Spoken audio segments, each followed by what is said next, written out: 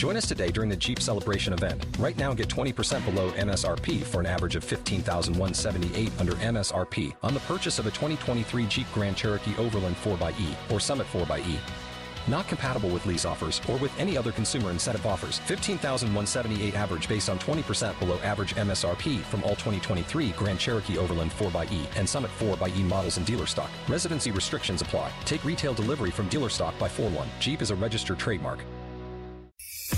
This is the WOKV Spotlight on 104.5 WOKV. 7:46 on Jacksonville's Morning News. Jacksonville Mayor Donna Deegan unveiling her first-year budget priorities this morning. We have infrastructure that we have neglected for many, many years. We have got to very intentionally work on that. Be listening to Jacksonville's Morning News at 9 a.m. for more depth and detail. As we look at some of the spending priorities, we're joined by City Council President Ron Salem. And we heard the mayor talk about infrastructure and being intentional along the way.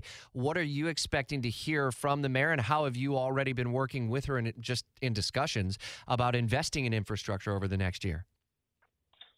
Rich, thanks for having me on. I've had several meetings with Mayor Deegan. I've had several meetings with staff members expressing what I think the city council would want in her budget, just to make her aware of that.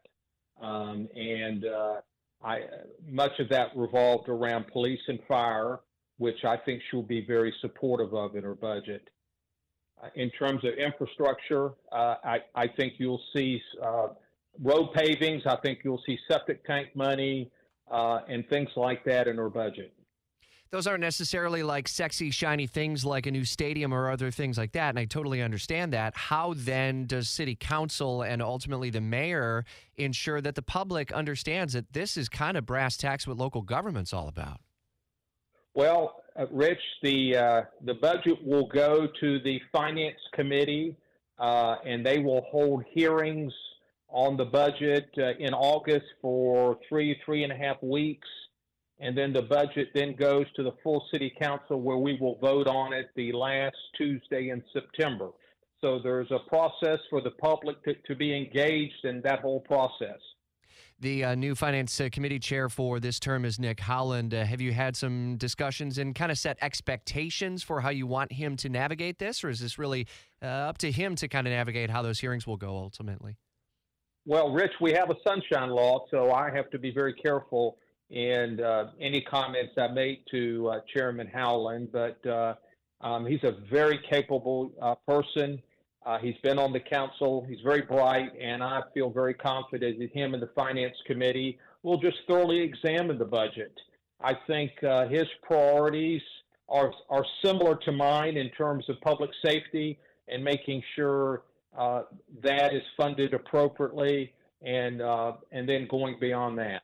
Jacksonville City Council President Ron Salem, as we look at the overall likely $1.7 billion estimated spending plan, for those who are somewhat new to Jacksonville or were not here during the Mayor Payton administration, the Jacksonville Journey got a lot of attention during the campaign, as now Mayor Donna Deegan and even candidate one of the other candidates in the race was talking about bringing back some of the elements of the Jacksonville Journey. It was Daniel Davis who also brought it up.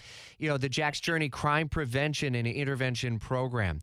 Do you expect that the mayor's budget presentation can, this quickly, because she was just taking office 2 weeks ago, can she invest in Jack's Journey programs this year, or is it likely to have to be punted into future years, just given the timeline? Well, Rich, there's a couple ways that she can do it. She can budget certain programs, or she can request a certain number of dollars be below the line in our budget, meaning I'm asking for $5 million, $10 million, $20 million, whatever that number is. And as she begins to implement programs, then those dollars will be brought above the line and voted on by the various committees and then eventually the city council. I suspect you will see more of the latter in this particular budget because of the time constraints that she's under. And this is April Davis. Hello, President Salem. I just wanted to ask you a quick question about possibly creating a special council committee to examine moving the city jail out of downtown. It's a big topic every time we talk about the jail, and how that would work into the budget.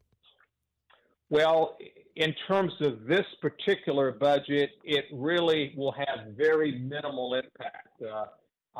This particular year, when I'm president, what I want to do is study the jail. And I will be announcing a special committee today, and the chairperson and the various council committee members.